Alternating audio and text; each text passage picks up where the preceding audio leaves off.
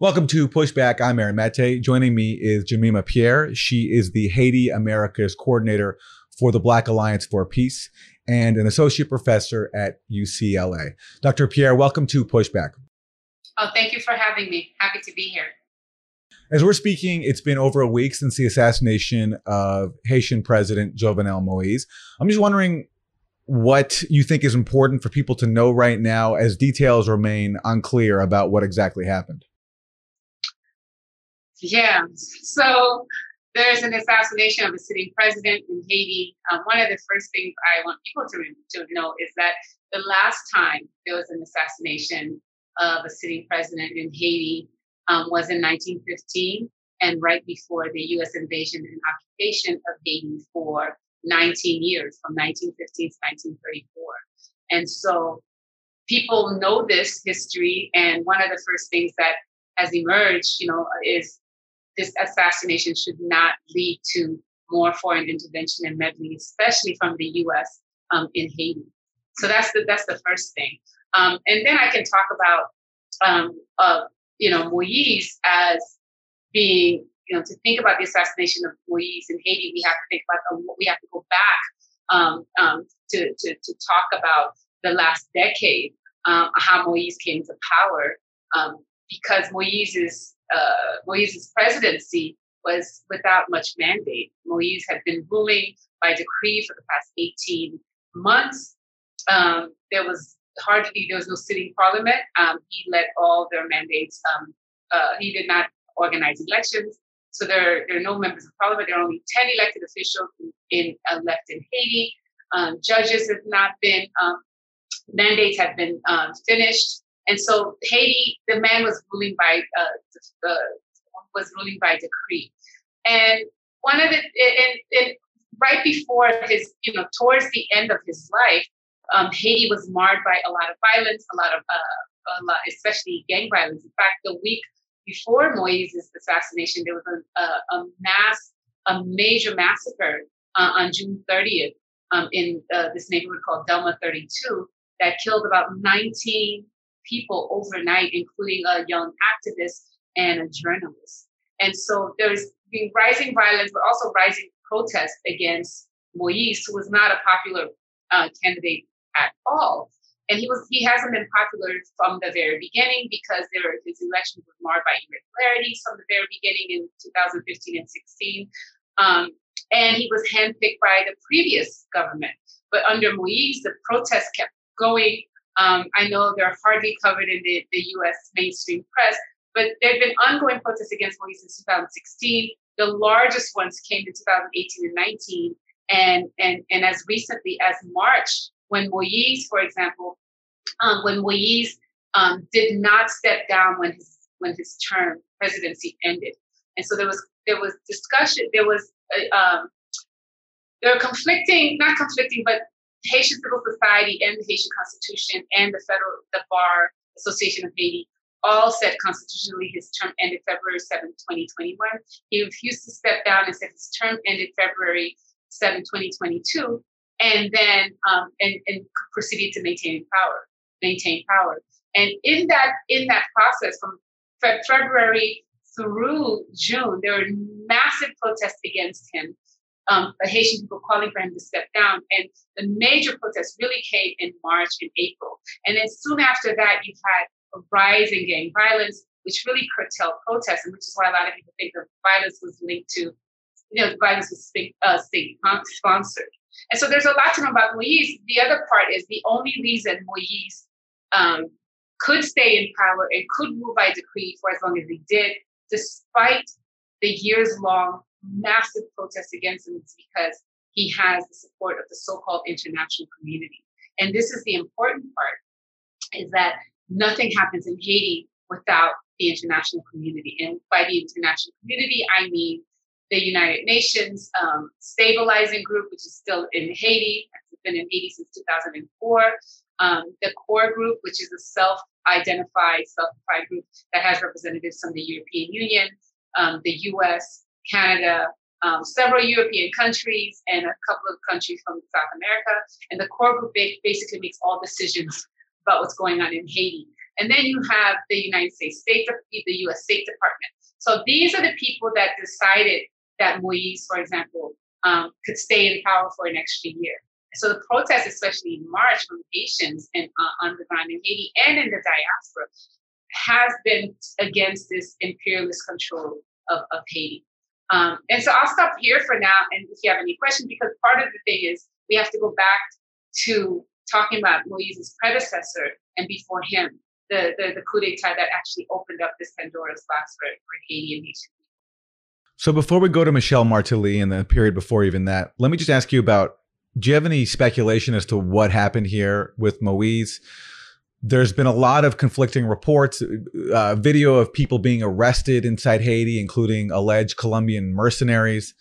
What I never got about that is that if there was a plot to assassinate the president, and especially if they're foreign mercenaries, it would seem to me that they would probably escape the country right afterwards. Right. Yeah. And also, and there was one more detail I want to ask you about, which is that, there was a suspect, according to Haitian authorities, who the DEA, the Drug Enforcement Administration of the U.S., the Drug Enforcement Agency, just acknowledged was a former informant who is reportedly a suspect in the killing. Right. So first of all, it's fascinating to me that to carry out an assassination, you need 28 people to storm a presidential residence, right? And so part of that is, I have to say, most of the people I talk to in Haiti, no one believes that everyone believes that this wasn't, so let me just first say that we're all speculating. Okay. So I want to say that, but a lot of people believe that this was an inside job, especially because a lot of, none of the presidential security, and some people say there are about 20 security people were around the president in the evening. No one got shot. No one got hurt. None of them were out. None of them were the only two people that were shot were Moise and his wife. And it's also speculation as to who is the one that took Moise's wife to the hospital, including to also take his daughter. And then the Colombian mercenary question is really interesting because they've always been mercenaries. They've been under Moise. We know that there were mercenaries hired, for example, during protests, and mercenaries hired to protect the presidency, to protect his people, to protect some of the elites. And so there could be any, number of reasons why you had all these Colombians there. There could be also reasons to believe that there's a bigger mastermind that we won't know about, because some people pointed a finger at the elite. So there's speculation going everywhere. But what is concerning to me is that, the prime minister who was appointed as interim prime minister, he had already resigned the day before. And the day of the assassination, there was supposed to be another appointed prime minister sworn in. This prime minister names himself president, calls a state of siege, which really literally means martial law for the next 15 days, and then asks the U.S. military protection for infrastructure and stabilization. And so we have to worry about that. And then also the person leading the investigation, Leon Charles, the Haitian chief of police, is not being questioned, even though he has a long history of human rights violations. So after the coup d'etat in 2004, he was the Haitian chief of police that worked with the UN to really and to cause to massacre a whole bunch of people, especially in the impoverished areas in the city. And so he was so brutal that there was human rights reports about him. And then he left. He basically was forced out of Haiti and was attached to the U.S. Embassy from 2006 later. And so he was not brought in until the fall of 2020, which also raised a lot of concerns for people in Haiti around human rights. And in fact, his first week in office was when he really repressed a lot of protests against Moise on November 18th. And so to have these people running the investigation, these are the people who are in charge of Moise's security. It just seems extremely convenient to me for some of these stories that are coming out, because I'm wondering, why is no one questioning the head of the presidential security? Why are none of the guards being questioned? And how did they know, for example, there was already exactly 26 or 28 Colombians? where they were, and so on. And so, I can speculate too and say there are a lot of unanswered questions. And also, the people who could be implicated are running the investigation. And it's really fascinating to me that the first thing that this de facto now president would do is call for U.S. military intervention. Which the U.S. has reportedly denied, right? Denied, and then this morning, they opened room for this intervention, right? So then they denied it, and then this morning it was reported that Biden would provide critical support for Haiti in the form of support with gangs, help with dealing with the gang situation, which, as you know, the gangs have been in Haiti for a while, but the elite sometimes hire gangs. People hire gangs. The state sometimes works with gangs. What's been happening in the past a few months, the past couple of years, it's just been the fact that these gangs are extremely well armed with expensive automatic weapons and ammunition. And so the Biden administration said it would help with the gang situation, but also secure elections, which the Haitian people have been protesting against for the longest time, because they were saying that this is de facto president with no elected officials.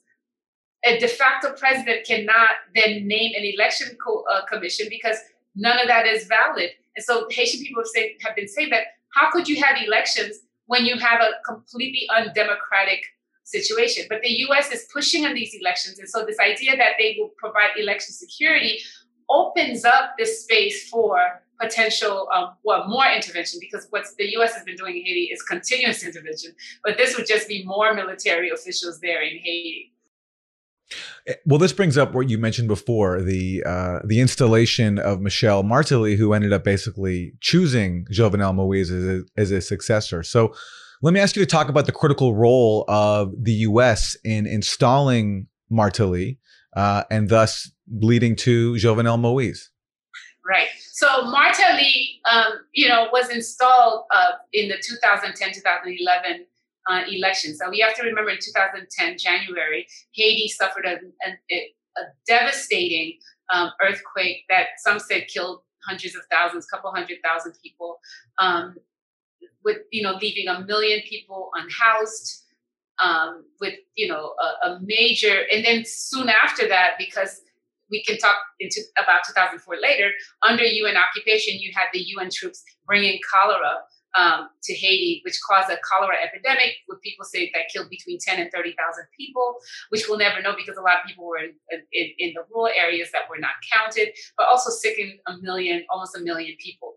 So while Haiti's suffering from, no housing, dealing with the leftover, what's with the earthquake and the losses that happened with the earthquake and cholera, the U.S. was insisting on getting rid of the sitting president at the time, which was René Preval, and insisted that the Haitians have elections. And the U.S. put forth about $38 million to force these elections and handpicked the people running.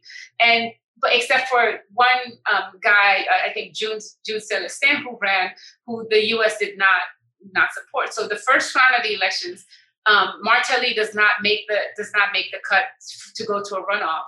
And Hillary Clinton, and this is like at the beginning of the so-called Arab Spring in early 2011, Hillary Clinton flies from the Middle East and flies to Haiti, and WikiLeaks files, will demonstrate this, and basically threaten the sitting president of Haiti, René Preval, at the moment, that they could put him on a plane to Africa the way that they did to Aristide, if he doesn't agree with the OAS and the U.S. View that Martelly should be in the runoff. So this tells us, right, first of all, that Haiti has no sovereignty. But second of all, it tells you that Martelly did not even make the first round, and he was forced onto the ballot for the second round, which had some of the lowest turnout because the Electoral Commission, which the OAS helped to vet, completely banned the largest political party, which is Aristide's original party, Famille Lavalas. So there's very few people voting. There are all kinds of claims of electoral fraud and so on. And this is how Martelly who also came with a lot of controversy. For example, he was, there's speculation that he was not even a Haitian citizen, and right before these elections, Haitian passport showed up, and he was living in Florida. He had gone bankrupt. He had foreclosed on his house. But this is the guy that then becomes the president, and this is the guy. This is when the latest set of troubles began for Haiti, because Martelly was a neo-Duvalierist who really celebrated Duvalier, and we know Duvalier, the brutal dictator that really terrorized the Haitian people. And Michel Martelly was all about Haiti's open for business, which meant opening up Haiti for all kinds of neoliberal policies, for the fleecing of Haiti by both the Haitian elite, the light-skinned Haitian elite, as well as the international, business elite. And so Martelly was great for the U.S. government, but in the end, he also started ruling by decree in 2015, and he finally relented and stepped down and handpicked Jovenel Moïse as his successor. And so then we know that this PHTK, this political party, really started in 2010, 2011 with Michel Martelly. And under this party, and we'll see this through Moïse, is that that's when it was revealed that, for example, they stole $2 billion out of the Petrocaribe funds, which Venezuela had set up to help Haiti, with development projects, by basically giving, when oil prices were high, it gave Haiti oil very cheap, with as loan and with like 1% interest, and Haiti had 25 years to repay. And so that way they would be able to use this money for development. And the U.S. was very upset by the Petrocaribe, which is one of the reasons they were mad at René Preval, the president before Martelly, because they wanted Haiti to not be part of this Petrocaribe program. And so what ends up happening, we realize that Moïse and Martelly, the whole PHTK, all became extremely wealthy in embezzling all this money from the Petrocaribe fund, the money that would be for development of Haitian infrastructure. So we're here because of of this original intervention by the U.S. by forcing these presidents on us. But there's also the other intervention in 2004, where the U.S., Canada, and France led a coup d'etat against the elected president of Haiti. Let's talk about that. The coup against Aristide in 2004, the U.S. played an instrumental role, basically forcing Aristide to leave the country on a plane, flying him to the Central African Republic. And before that, I guess for people who don't know that period, before that happened, the U.S. and its allies suspended some millions of dollars worth of aid to Haiti, which the Aristide government was relying on for, basic services. And I'm just wondering if you could talk about that in the context of how vulnerable Haiti has been to external intervention, and how even things like foreign aid have been used to undermine its sovereignty. Yes, definitely. The U.S. never liked Aristide because he was the popular government. This is the first time we had elections where you had almost 70% of the people voted for this poor priest, liberation theology, who practiced liberation theology, poor priest of the people, and the people loved him.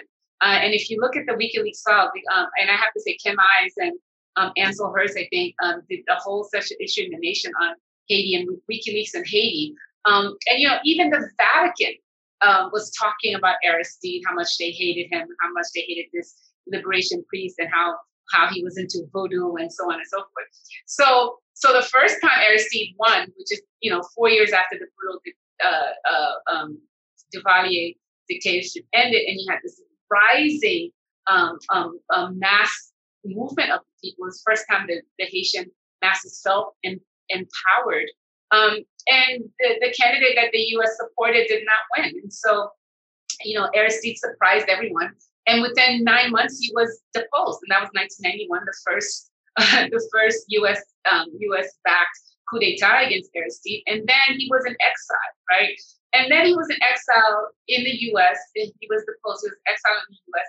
And people won't remember this. And, I'm going to date myself. But when Aristide was in exile in the U.S., there's all this propaganda, how crazy and unstable he was. And they were doing all these like psychological readings of him and how he's this unstable priest. And so there's a lot of already propaganda around Aristide being like unstable and crazy and doing all kinds of things. So people don't remember this. But because, Aristide being deposed caused so much protest and so much response by the Haitian masses.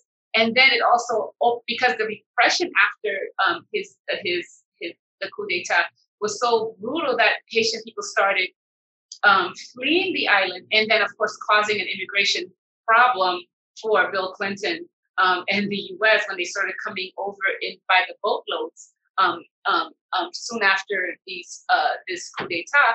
So then Clinton decided that with the U.S. Marines, and this was another invasion, they would come back and reinstall Aristide, while in the meantime providing a nice plane for the dictator, I think Raul Cedras, that was there, and sending him into exile in South America, in luxurious exile, I must say, in South America. So he brings back Aristide, and this is where a lot of people actually had a falling out with Aristide, because Aristide accepted some of the conditionalities of bringing him back, as some of the the fact that he came back with the U.S. invasion of the U.S. Marines and so on, but also the fact that he agreed finally to take on to pass some neoliberal policies. And I think he lost a lot of support from leftist organizers when he took that. And I think till this day people might say that was a big mistake, but then when he came back, the U.S. insisted, he'd been in exile for 3 years. The U.S. insisted that he could only serve the last, I think, 9 months of his term, which meant that he never fully served the first term. And so he finished out the term, and then, but then would come back and run again, and winning again by a landslide.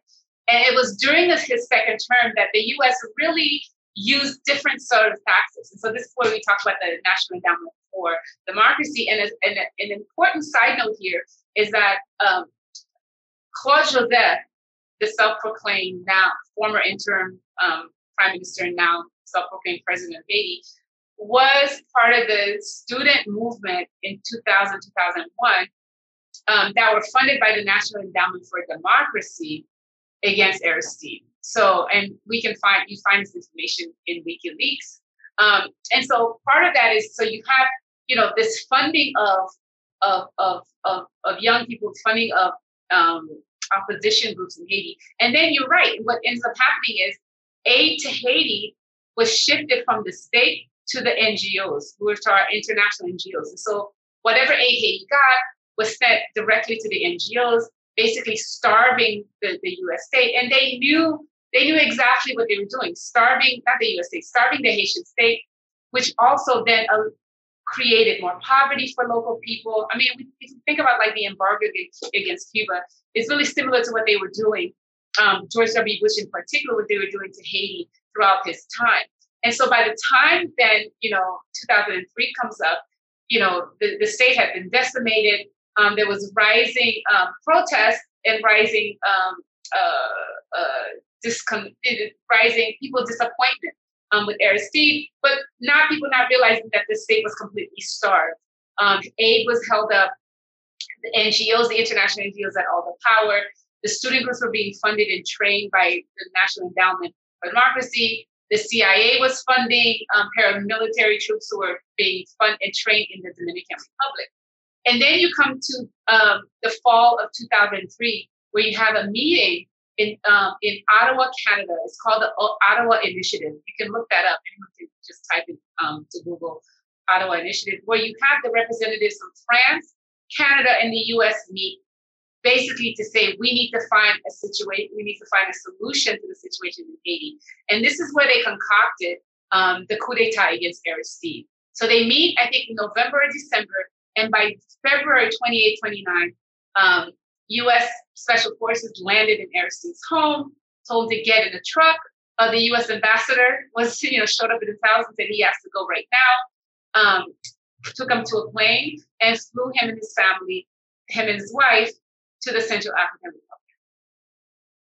Republic. And let me just read you mentioned the WikiLeaks cables, and there was so much informative stuff in there about Haiti, but just let me read for people who aren't familiar with it, just some of the documents which give a window into the bitter hatred of Aristide amongst these so-called diplomats who were working in Haiti, and how not just the U.S., just how so many of them were determined to prevent Aristide from returning because, as they recognized, he was the most popular politician in the country. So one cable says, for most of the 1990s, the Lavalas movement, which is Aristide's movement, represented the poor majority of Haitian voters. And Lavalas, Famille Lavalas, could run on its own. They go on to say that Famille Lavalas has more Haitian support, quote, than more than any other single party. And one poll, quote, showed that Aristide was still the only figure in Haiti with a favorability rating above 50%. And another cable is written by the U.S. ambassador and recalls that ambassador's conversation with Edmond Mollet, who was a top UN official in Haiti. And the subheader of the section about their conversation is this: Aristide movement must be stopped. Mollet urged U.S. legal action against Aristide to prevent the former president from gaining more traction with the Haitian population and returning to Haiti. So that's when you have this UN official telling the U.S. to take legal action against Aristide to prevent him from returning from exile in South Africa back to his home country because, as the cable warns, he's just too popular with his own people. Right. And that's why they could not, and the WikiLeaks cable also showed Jamaica tried to offer Aristide asylum, when he was on the plane when the U.S. took him out, because, P.J. Patterson was Prime Minister at the time, and completely was disgusted by the fact that he released a major statement saying that you don't do this to the head of state. This is a coup d'etat, a foreign-run coup d'etat. And Condoleezza Rice threatened Jamaica and any place in the Caribbean with sanctions or whatever, with the U.S. wrath if they offered asylum to Aristide. And in the WikiLeaks cable, it says having his presence in anywhere in the Western Hemisphere will cause a destabilizing situation for the U.S. and others. So that tells you they hated him, but they were afraid of him, right? And they also didn't want to kill him because he would be a martyr, unlike Moise, right? You see the difference, right? So they didn't want to kill him. So they sent him to the Central African Republic, this president at the time who accepted Aristide and was shocked that Aristide was there. But he did it because he said, he wanted some aid from the U.S. Because he had taken power, and he wanted some aid. And then it wasn't until later that Thabo Mbeki, offered Aristide asylum, and so he stayed. He was in exile in South Africa for 7 years. And the hatred of Aristide does not end with George Bush; it continues with Obama, because right in the middle. So Michel Martelly, during his, once he became president, immediately Jean-Claude Duvalier, the baby doc, the dictator, returns to Haiti, and no one stops him, right? So Jean-Claude Duvalier returns to Haiti and is attending official events with Michel Martelly. This is the guy that Haitians want to prosecute for massacres and, between him and his dad, 29 years of brutal dictatorship. And I have a picture, and I think you've seen it, of Bill Clinton on stage shaking hands with Baby Doc, right next to Michel Martelly. So Jean-Claude Duvalier was brought back to Haiti, rehabilitated by the Martelly administration. And so soon after, this is 2011, Aristide says, well, he wants to come home. And so WikiLeaks cable shows the U.S. government, the Obama administration, Barack Obama himself, called Jacob Zuma twice to try to stop South Africa from sending Aristide back, basically demanding that South Africa keep him in South Africa. And Zuma says no. And so then there's a plane, and the person that covered this very well, when they were a lot more progressive, was Democracy Now! And Amy Goodman, where, they fly back. So, so she covers the flight back from South Africa to Haiti. Now, if this man, if you don't know what popularity is, you have to watch the video of Aristide landing in Haiti when he returns. And, the thousands and thousands of people that met him at the airport that ran alongside his car caravan to his house and so on. And so his popularity was still there even when he returned. And the U.S. tried to keep him out, but remember, they didn't do the same for Jean-Claude Duvalier, the brutal dictator who had returned a few months earlier. So they really, really, truly hated this man, partly because he was, for the poor. And he was he always said, we want to live in dignity, right? The Haitian poor want to live in dignity.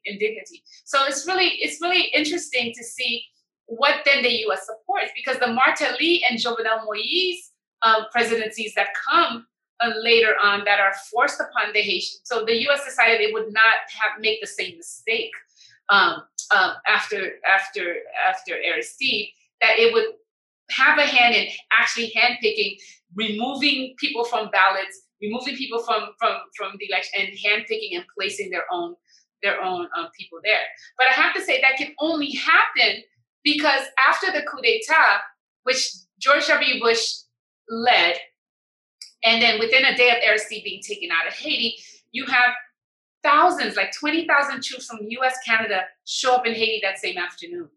And so then you have this U.S., Canadian, and French forces in Haiti from early March 1st. And then they were able to convince this UN Security Council to send a UN peacekeeping force, a so-called stabilizing mission, to Haiti under Chapter 7. Now, for those people who don't know, a Chapter 7 UN deployment means that a country is at war and UN soldiers are allowed to use arms and deadly force. Haiti was not at war. People were just protesting the removal of their president. But the UN signed off on that. And on June 1st, 2004, you have thousands of UN troops show up, and thousands of civilian network under the auspices of the UN. And what's fascinating about the second occupation, that's what I call it, is that, and this is in the WikiLeaks cables as well, the US, instead of doing it alone, was able to use the UN. And they said it was a cheaper way to protect their interests in the Western Hemisphere than them sending their own military forces. So the UN occupation then was led, the military wing of the occupation was led by Lula's Brazil, which is a problem, right?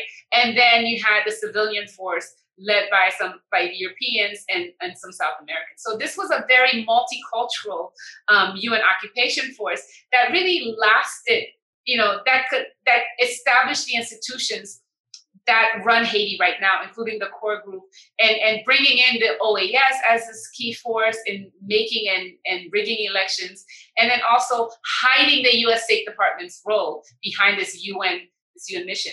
Now, they said the UN occupation ended in 2017 with the withdrawal of most of the troops, but there's a UN integrated office, the acronym is BINU, and the representative is Helen Lalive, who basically still makes all the decisions in Haiti. So much so that when Claude Joseph, one day after the same day of the assassination of Jovenel Moïse, when he declares himself president and the state of siege, everybody's just like, what? This is crazy.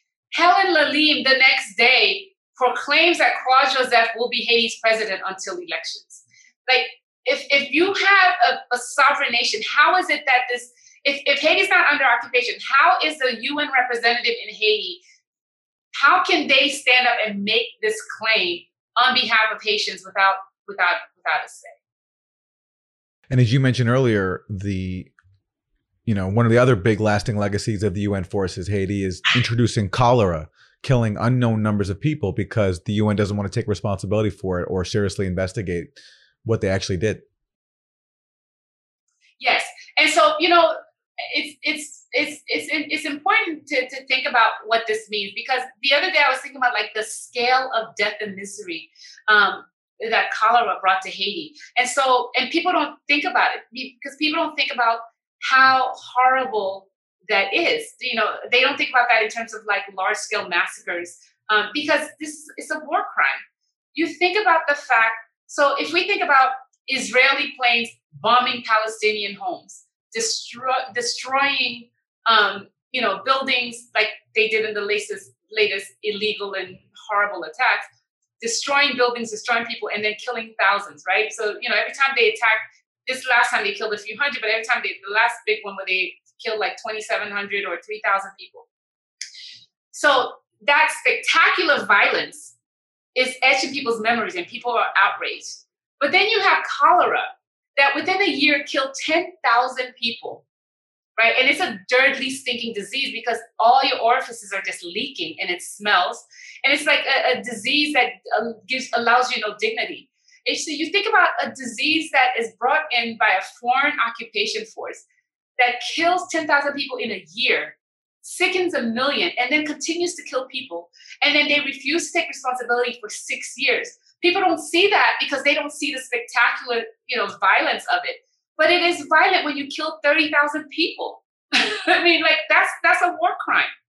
And the UN has never taken responsibility. They apologized 6 years later. And just a few weeks ago, the nerve of Ban Ki-moon to write a book and basically blame Haitians, saying they're trying to extort the UN for trying to get justice for this cholera epidemic. It's devastating. And it just makes you think like people don't care about Haitian lives because just think about what it would mean to like kill 30,000 people, just like that. And nobody says anything about it.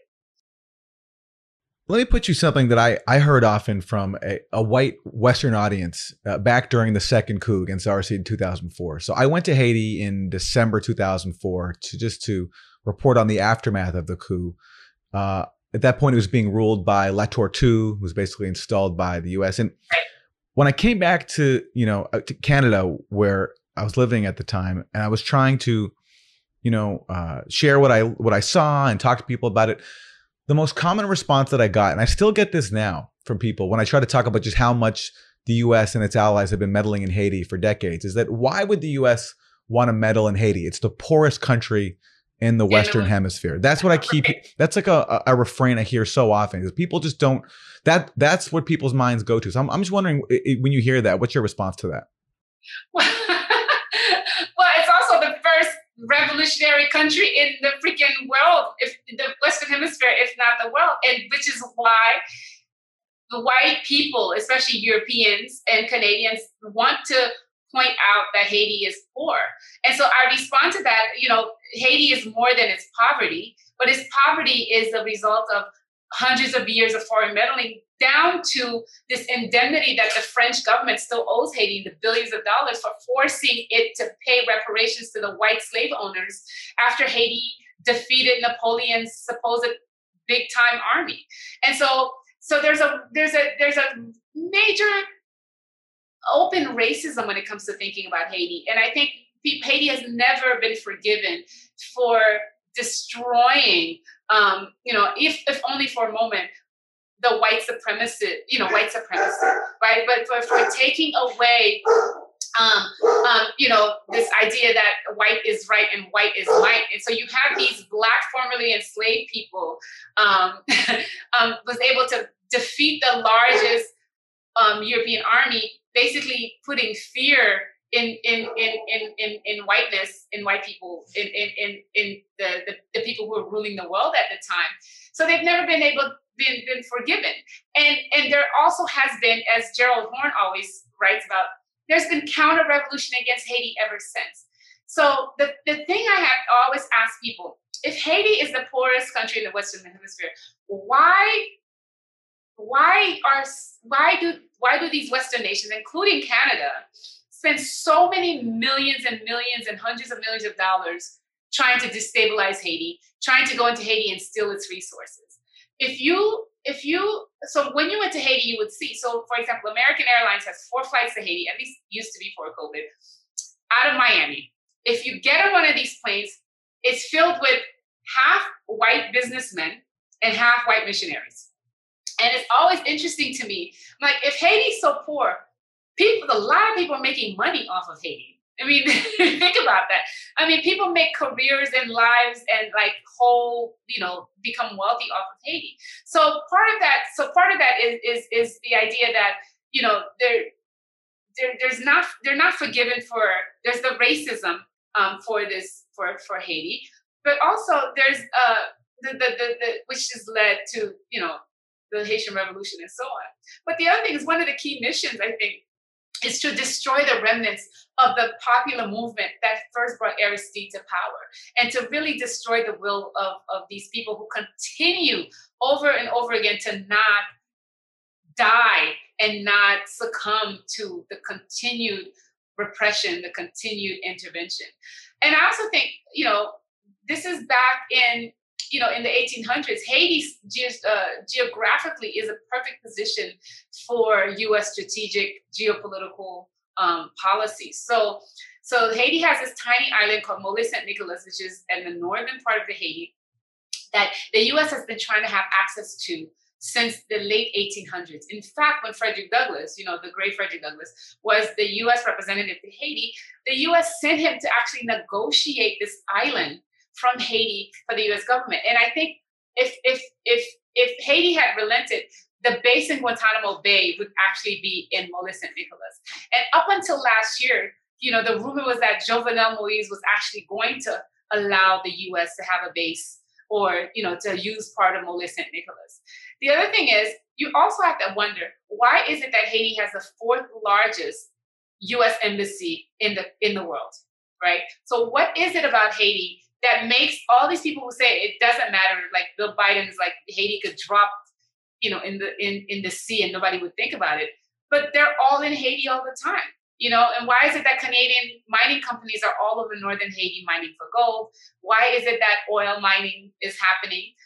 Because they know Haiti has these resources, but they also know that Haiti is strategically located in the Caribbean, because if there's a base there, part of it is to use Haiti as to control the Caribbean basin in preparation, I think, for its impending, attack on China. Because where Haiti is located, it's near the Panama Canal. You can go in there, and Southcom, once the U.S. establishes a firm military base, you have the Southcom, the Southern Command, so that Haiti can, really stop the growing leftist movements in Latin America. So, to try and stop Venezuela, Bolivia, and all these places. And so Haiti is just geographically strategic for the U.S.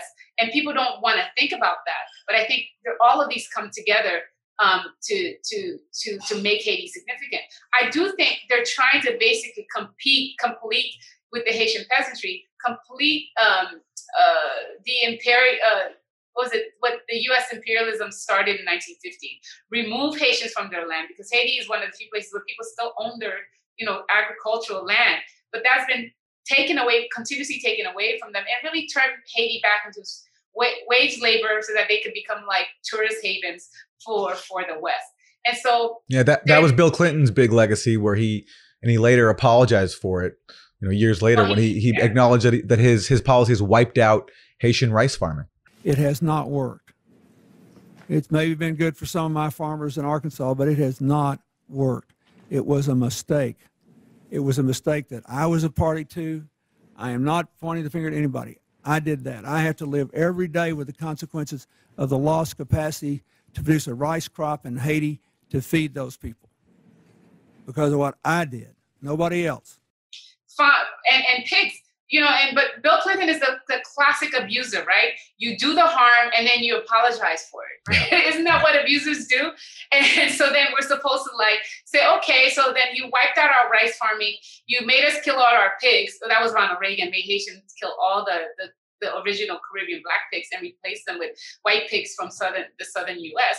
And so Bill Clinton, to me, is one of the biggest abusers of Haiti. That's a whole other story right there. But yeah, so part of that is to really shift, Haitian self-determination and control of its own resources and production into this wage labor. Because this is one of the few places that they haven't been able to completely do that, right? So. All right. Well, so we're going to wrap. So any final words for us, what we should be thinking about as developments unfold in Haiti over the coming weeks? There's the power struggle now between, different factions claiming, vying for power, confusion over who the actual interim prime minister is, and this investigation into who killed Jovenel Moïse. What are you looking for happening in the next, in the upcoming period? Well, what I'm looking for is basically the U.S. is gearing up to fully control the situation in Haiti. If anything, the U.S. is already controlling the narrative around the assassination, because where, you know, you have all mainstream media talking about the details of the assassination, the salacious details, and every day the story changes, and no one is talking about U.S. imperialism and the fact that the U.S. and the UN and the OAS have been meddling in Haiti. So everybody's stuck in the trees, you know, not seeing the forest. And so they've already controlled this narrative, right, around what's happening in Haiti. So I can see that, and I also can see they're going to force elections when Haitians, even before Moise died, Haitians said that we could not have elections under these undemocratic conditions. And for the US, they want to say, well, we had elections and we brought democracy. And Haitians will not stand for that. And so it will be interesting to see how they will use the Haitian police, which they train. I mean, there's a whole story about the NYPD training Haitian police and all of that, right? And that's a whole, you know, we can talk about Haiti for a long time. But so look for people rebelling against these forced elections, and then look for repression by this, you know, this guy who's fully supported by the US government. And I do, but what you're going to look for is protest. And I think the people in the US, what we need to be demanding is no more intervention, or for the US, for the UN, for the OAS to leave Haiti alone, allow Haitian sovereignty and self-determination. So those people who care about self-determination and sovereignty in Haiti need to really rally together and fight against the US State Department as it takes full control of Haiti. And if we remember 1915, that's exactly what it did. And my worry is that it will do it again, and the protests will be met with much repression. And so we have to be prepared to fight against that. Jemima Pierre, Haiti America's coordinator for the Black Alliance for Peace and associate professor at UCLA. Dr. Pierre, thanks very much. Thank you so much, Aaron, for having me.